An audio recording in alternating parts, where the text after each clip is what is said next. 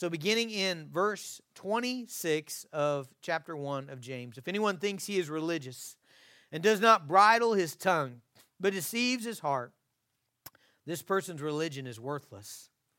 Religion that is pure and undefiled before God the Father is this: to visit orphans and widows in their affliction, and to keep oneself unstained from the world. Father, I just thank you so much for saving us. God, I thank you for reaching down into our depravity, for reaching down into our helplessness. God, for reaching down into our spiritual poverty and our aloneness. God, that you have come after us, that you visited us, that you redeemed us. God, we rejoice in the gospel. Lord, show us, by the power of your Holy Spirit, show us its beauties this morning. Show us the marvelous beauty of the gospel today. Father, help us to be doers of the word. I pray that our faith would be accurately lived out and reflected in works that are just like you. God, please open our hearts today. Please speak to us today. In Jesus' name, amen. You can be seated. So the phrase begins, if anyone thinks he is religious. Now, I'm going to make an assumption here today, and I think after you let me explain it a little bit, I think you'll say it's fair. I would say everybody in this room thinks they're religious, okay? Now the only reason that you might not is because religion is not a very good word for you, okay? So for the last 20, 30 years, most of us in the Christian life have really not chosen to call ourselves religious. Does that make sense? It's not been a great word in Christian culture. Part of that is that we often contrast it to a relationship with Jesus Christ. How many times have you said, or have you heard somebody say, hey, no, I'm not religious. I have a relationship with Jesus, okay? Now, what people mean by that is religion had been come to know, or the word religious had kind of come to mean your own like efforts. Like, hey, I'm gonna go to church and I'm gonna do this. I'm gonna give a little money, and that's my religion, you know. And so that's why the word itself had fallen out of favor. It's not a bad word, though. Like, we shouldn't not like it. I mean, I agree that our culture tends to look at it in an unhealthy way. But, man, some of the greatest writers in Christian life use it. James used it. Jonathan Edwards used it. John Calvin used it. Jonathan Edwards wrote a great book called Religious Affections. And so it's not a bad word. Let me tell you how I think James means this word, okay? So when he says, if anyone thinks he's religious, what James means by the word religious, and this is bore out in the Greek, is that it is the practical, observable qualities of your life of faith. Okay, so here's the way Jason understands it, okay? What I understand him to mean is, if you are connected to the risen Jesus Christ, there's things coming out of your life, okay, right? So if I have repented of my sins, put my faith in Jesus, am indwelt by the Holy Spirit, then guess what? That's going to practically change me. Like, there's going to be things that flow out of my life from my connection to Jesus, from the Holy Spirit living inside of me. What flows out of my life, James would call that your religion.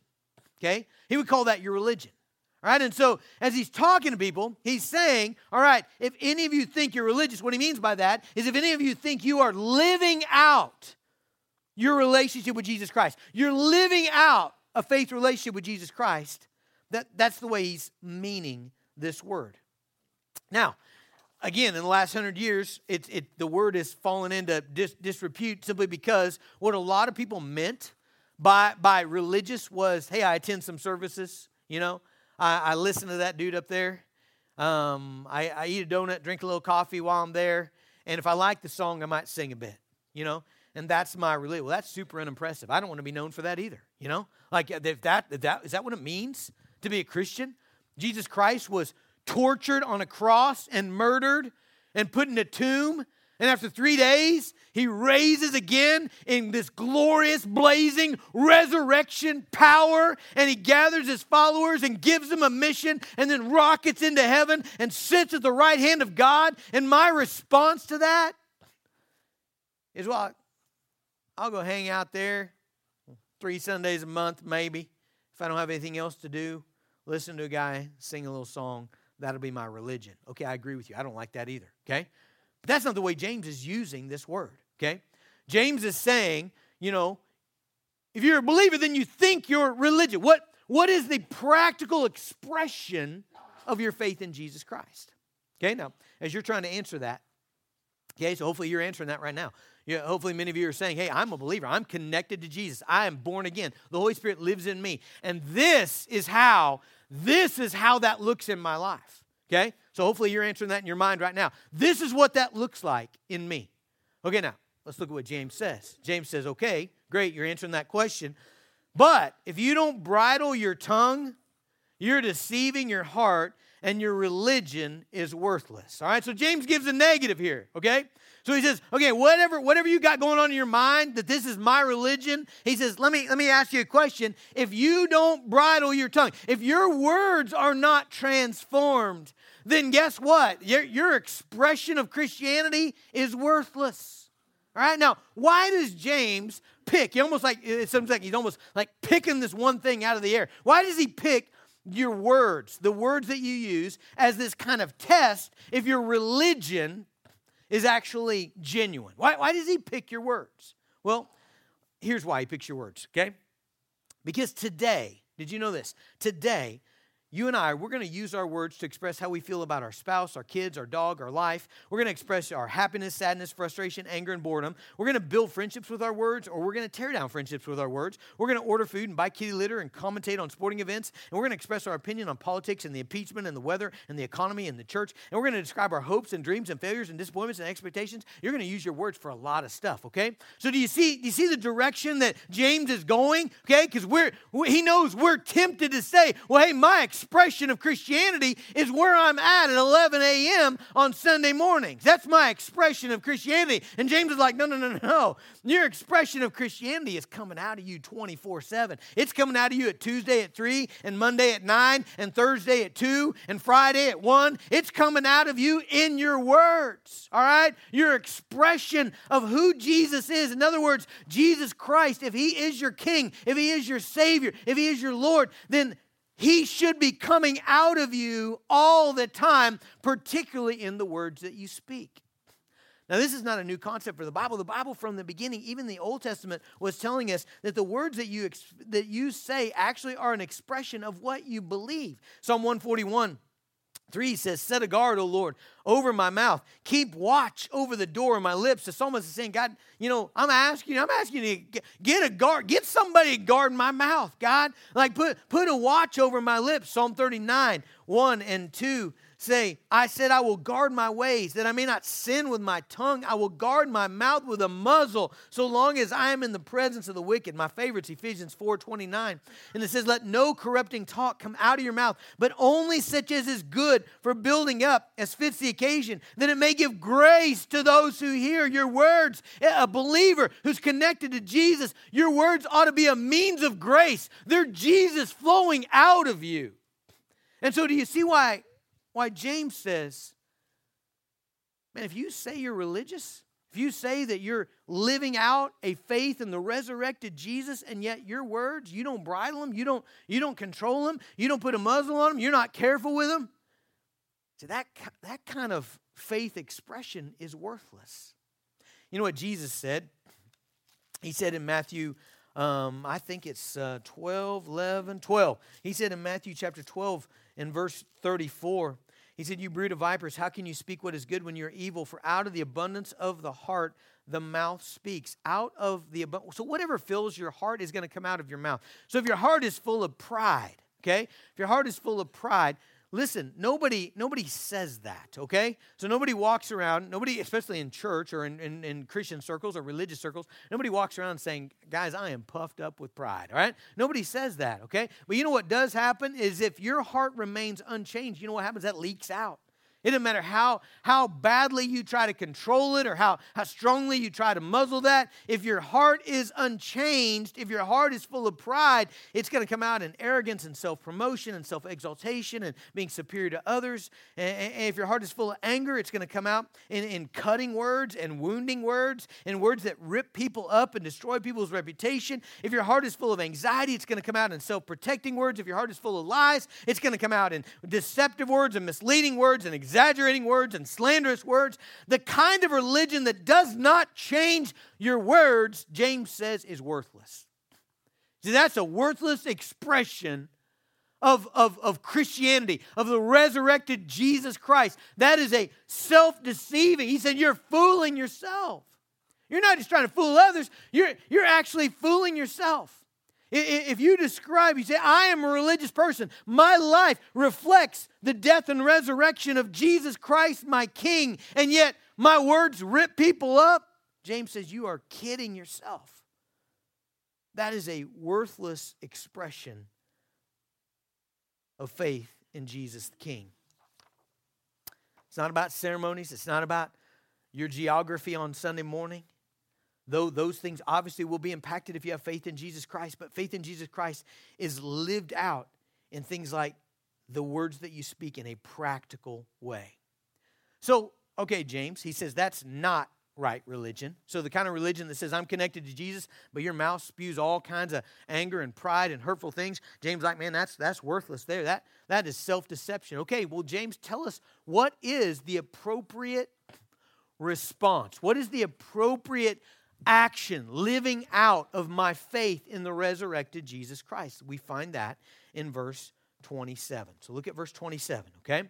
Religion that is pure and undefiled before God the Father is this: to visit orphans and widows in their affliction and to keep oneself unstained from the world. All right, so two things there, okay?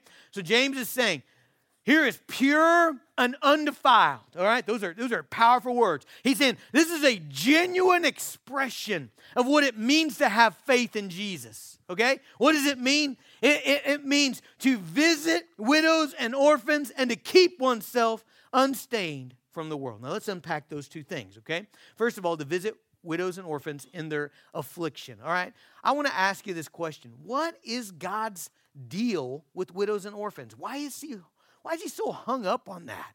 Like, have you ever noticed how much that's in the Scripture? Like, how many times a Bible story contains a story about a widow? You know, you've got Elijah and the widow with the oil. You've got the widow of Nain and her dead son. You've got the widow with the 2 small copper coins. You've got Luke 18, the widow who was relentless in the wicked judge. You know, over and over and over and over, you get these stories about the widow. And then you have these stories in the Old Testament that ought to make you shudder, okay? Or these commands, these verses. Listen to some of them. Here's Exodus 22. Exodus 22, and I'm going to read several more verses after 22. Okay? Exodus 22. You shall not mistreat any widow or fatherless child. All right? Okay. Now listen to God. Man, he gets testy here. Okay? Verse 23. If you do mistreat them and they cry out to me, I will surely hear their cry, and my wrath will burn, and I will kill you with the sword, and your wives shall become widows, and your children fatherless. My, that's serious stuff. Anybody else reading that? Like, God is really serious about you not mistreating the orphan and the widow.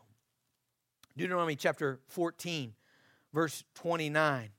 He says this: and the Levite, because he has no portion or inheritance with you, or the sojourner, or the fatherless, or the widow, who are within your towns, shall come and eat and be filled, that the Lord God may bless you in all your work and the work of your hands. In other words, if you take care of them, I'll take care of you. Deuteronomy chapter 27, verse 19. He says this about justice. He said, cursed be anyone who perverts the justice due to the sojourner, the fatherless, and the widow. And all the people said, amen. So why is God so serious? Why is this the pure and undefiled expression of our relationship with Jesus Christ? Why is God so heavy-handed with the widow and with the orphan? Let me answer that for you, okay? Here's the answer to that. Because we are the widow and the orphan, okay? We are the spiritually impoverished, all right? The gospel of Jesus Christ is God doing exactly what He's commanding you and I to do, okay? Let me fill you in on something. None of us got into the kingdom because we had it all together. None of us got into the kingdom of heaven because we had all kinds of works and all kinds of good deeds and none of us got in because God needed us. None of us got in because we had something to offer God. You know what the Bible says about us? We were poor and wretched and blind and miserable. We were lost in our sins. We were destitute. We were spiritually impoverished. We had zero hope on our own. And God, you know what He did? He came to us. He reached down out of heaven and He plucked us out of sin and out of hell. And He set us at His own table and adopted us into His own family and gave us eternal life. That is the gospel. That is who we are. And now He turns around and says, if you have that gospel, if you embrace that gospel, then you will be like me. That's why this is so important. That's why He's so testy on this. Because at the very heart of why you and I, if you're a believer here today, at the very heart of why I will never go to hell, why I will spend 1 billion years in an eternity of pleasure and joy forever, the heart of that is because God loves and came to the helpless. Now, if God stoops down like that, then if I'm His child, if you're His child, if His Spirit is inside me, if we have the mind of Christ, if we are doers of His Word, what will that look like? Verse 27, we will visit widows and orphans in their affliction, and we will keep ourselves unstained from the world. Now let me ask you this question. Who are those people today? Who's the sojourner? Who's the widow? Who's the orphan? Who's the helpless? Who's the destitute? You know? Man, just look around. Let me give you a whole bunch of options. Foster kids. It's the orphans in Orissa, India that I just talked to you about in the Kandahar region. It's the homeless of Woodward. It's the refugee. It's the disabled. It's the single mother living in systemic poverty. It's the elderly woman living on $800 a month Social Security. It's the believer in Chhattisgarh, India living on $1 a day, been over in the rice fields day after day. It's the 60-year-old inmate who became a disciple of Jesus while he was incarcerated, and now he's being released at age 60, having been in prison 25 years. He doesn't even have any idea how to function on the outside. It is those people. It is them. And now what are we supposed to do? What does it mean that I'm connected to Jesus Christ? What does it mean that He saved me from my sins? What does that look like? I visit. I cannot tell you how much I love that. He does not say you got to solve all your problems. Hey, here's why I love the word visit. He does not say, man, you got to solve this systemic problem. You got to fix all these things. Because you know what happens when we think of it that way?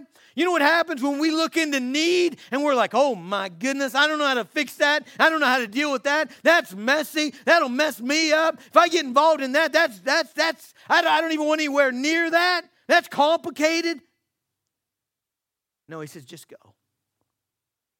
You go and you visit. Let me tell you about that word. It's beautiful. The Greek word for visit in the Greek lexicon, one of the definitions is careful inspection. Okay? What does it mean to visit the widow and the orphan? It's not just, hey, drop by, talk to them about the weather, nice day. No. When He says visit, it's a careful inspection. You're actually entering into their world. You're entering into their world and you're trying to understand their situation and you're trying to engage wherever possible. Let me tell you the most beautiful place in all the scriptures that this very word is used. It's when Jesus was born in Bethlehem. It's when Mary gave birth to our Savior in Bethlehem, and Zechariah, the priest, begins to sing a song, and here's his song.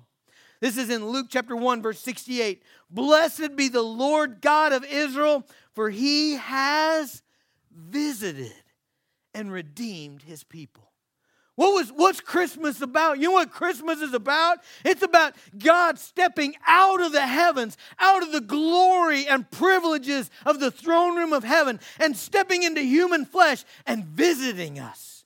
He came to our world. He put on our suffering. He came and he met us in our own pain, and he redeemed us. Let me take you all the way to the end, okay? So if we go to the end of the Scriptures, we go to the end of judgment. On the judgment day, you and I are all going to be here in this place. You'll be on one side or the other of God's right hand, all right? And on the judgment, it says He will separate the sheep from the goats, and then He will say, all right, these are my beloved. These are my people. These are the ones who turned from their sins and put their faith in Jesus Christ and treasured Him above all else. And let me give you the evidence of their religion. Here's the evidence. Here's the expression of their faith. Matthew 25. For I was hungry, and you gave me food. I was thirsty, and you gave me drink. I was a stranger, and you welcomed me. I was naked, and you clothed me. I was sick, and you visited me. I was in prison, and you came to me. All of that. That's what James is talking about. Right there, guys. What's pure and undefiled religion? How does one respond to the gospel? How do people like us who are spiritually impoverished orphans headed for hell with no way to save ourselves, and God reached down and plucked us out of that and gave us a place at the table of the King? How do we live that out? This way right here. I was hungry, you gave me food. I was thirsty, and you gave me drink. I was a prisoner, you came to me. I was sick, and you visited me.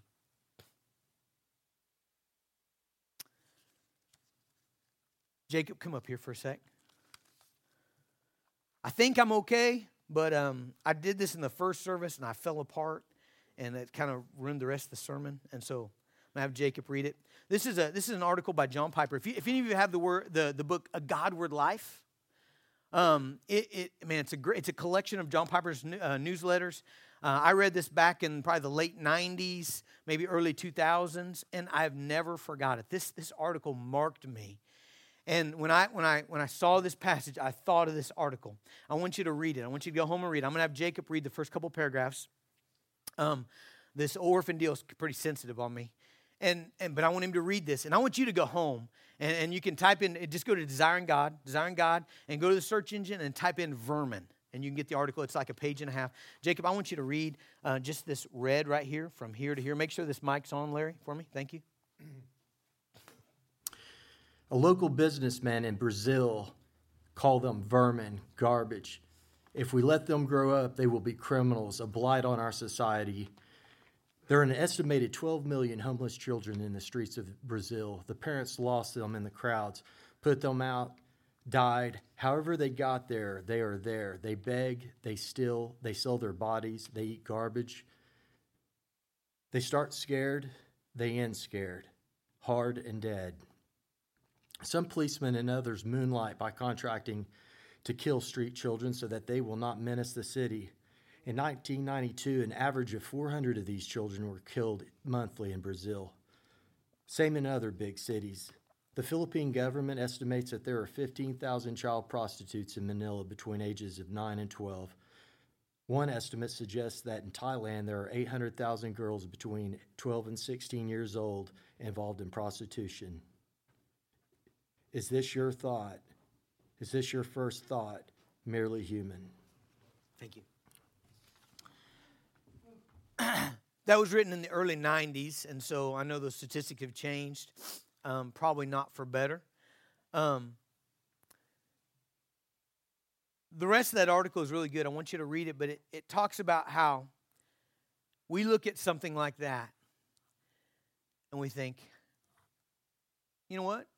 Raising a kid in Woodward, Oklahoma, your children that are raised with constant love and affection and nurturing, with plenty of food and everything they need, even they struggle, right? Even they're broken. Even they sometimes twist off. Now, how are we gonna respond to these kind of kids? How are we gonna respond to these kind of people? And a lot of times we just shut down because we don't know the answer, but we can't do that. You know why? Because James says that pure and undefiled religion is to visit. It's to go. It's to engage. It's to do something. It's to respond and fostering or respite care or physically stopping by the home of a deprived child or being the best teen kid teacher you could be or visiting the home of a needy widow or all the numerous elderly in Woodward that are living on a fixed income. It's a single mom. It's getting trained for prison ministry. It is in some way entering into that world, leaving our world and entering into that world with careful inspection. An attempt to meet those needs. I need to tell you something. One of the heavy things on me today is that if you do what I'm telling you to do, it's going to sting you. You're going to suffer. And that's hard. Like I always like those sermons where if you do what I'm telling you to do, it's just all good. Like don't beat your wife. You know what? That's just good and good, isn't it? But if you do this, you're going to get stung. And I think in the end, you will be forever blessed. This is costly compassion. Have you ever thought about the Good Samaritan story? You know the story, right? Guy falls in a ditch. He's beaten. He's robbed. He's left for dead. Levite goes by, or priest goes by, passes on the other side. Levite goes by, passes on the other side. And then Samaritan stops. Have you ever put that in your own context? Like you're hauling your cattle to the sale barn, and you come across a guy in the ditch. Okay, and just put this in context. Okay, a Samaritan as he journeyed came there where he was, and when he saw him, he had compassion. He went up and he bound up his wounds, pouring on oil and wine. So you get him. You go get some first aid. You go get medicine. You go get bandages. You fix him up as best you can. And then it says he put him on his own animal. You get him in your truck. And he brings him to an inn. He checks him into a motel. He takes care of him, okay? And then he hires somebody. It said the next day he took out 2 denarii and he gave it to the innkeeper. So he hires somebody. He goes to home health or he goes and hires a nurse. And he arranges for this guy to have meals brought in and to have medical care every day and for someone to check on him, saying, take care of him and whatever more you need, I'll repay when I come back. And then he goes and takes his cattle to the sale barn and maybe he's gone for a couple days and he comes back. This is costly.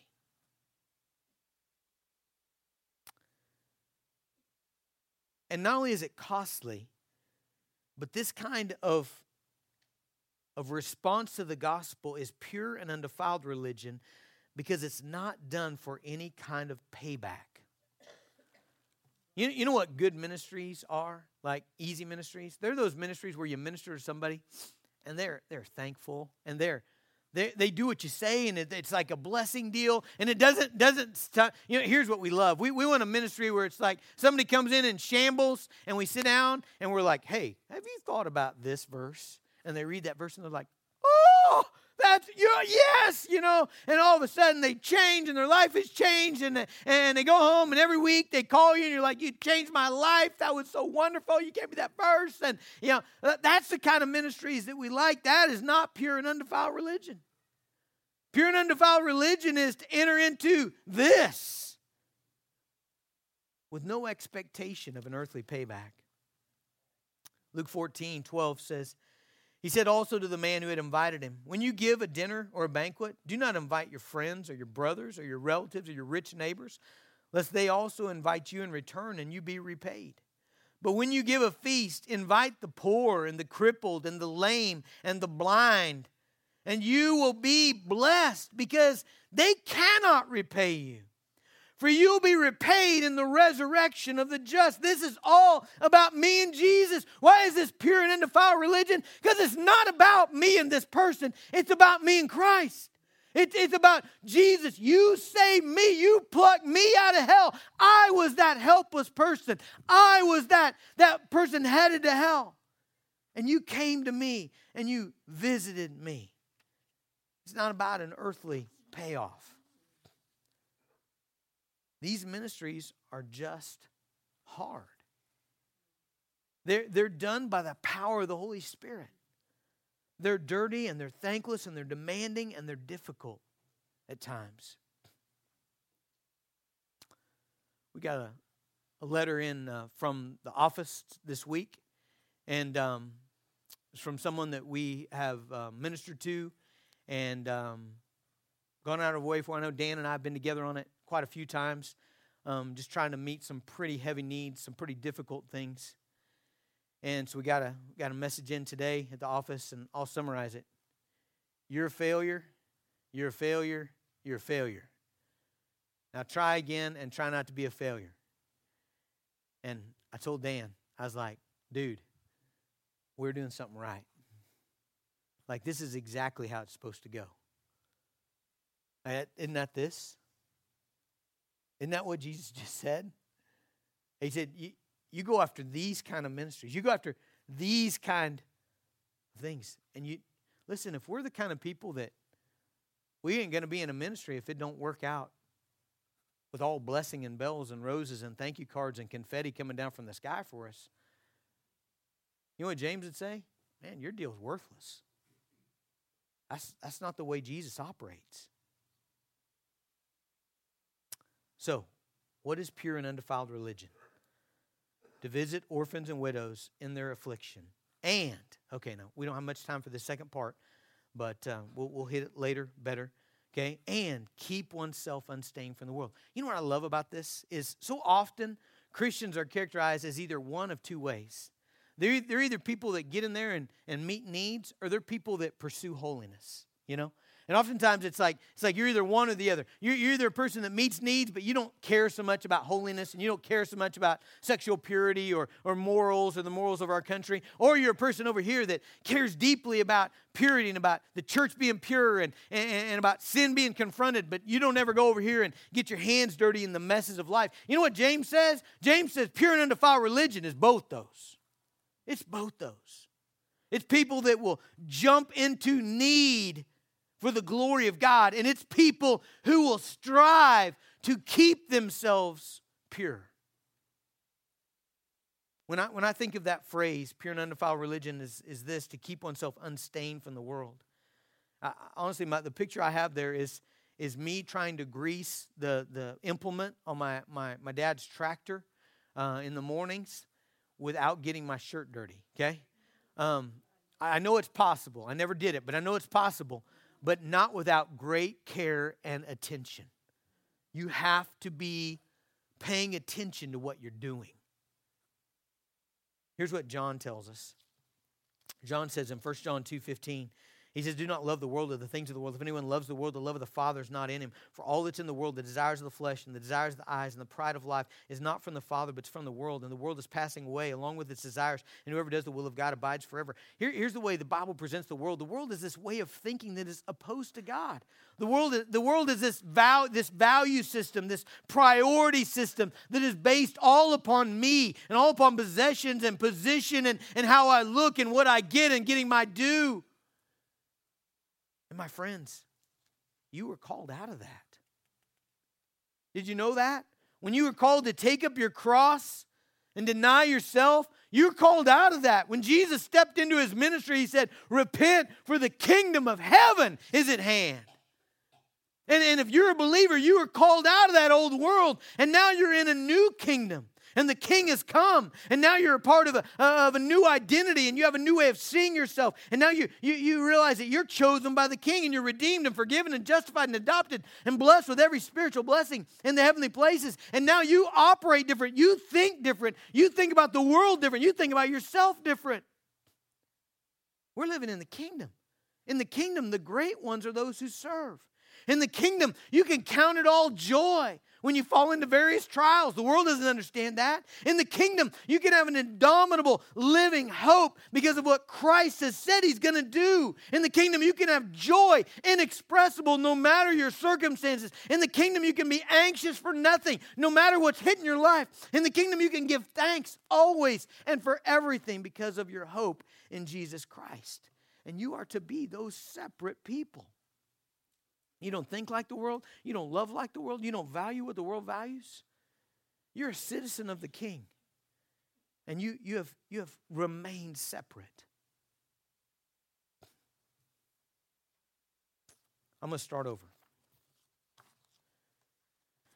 If anyone thinks he's religious, I think I'm talking to people that do.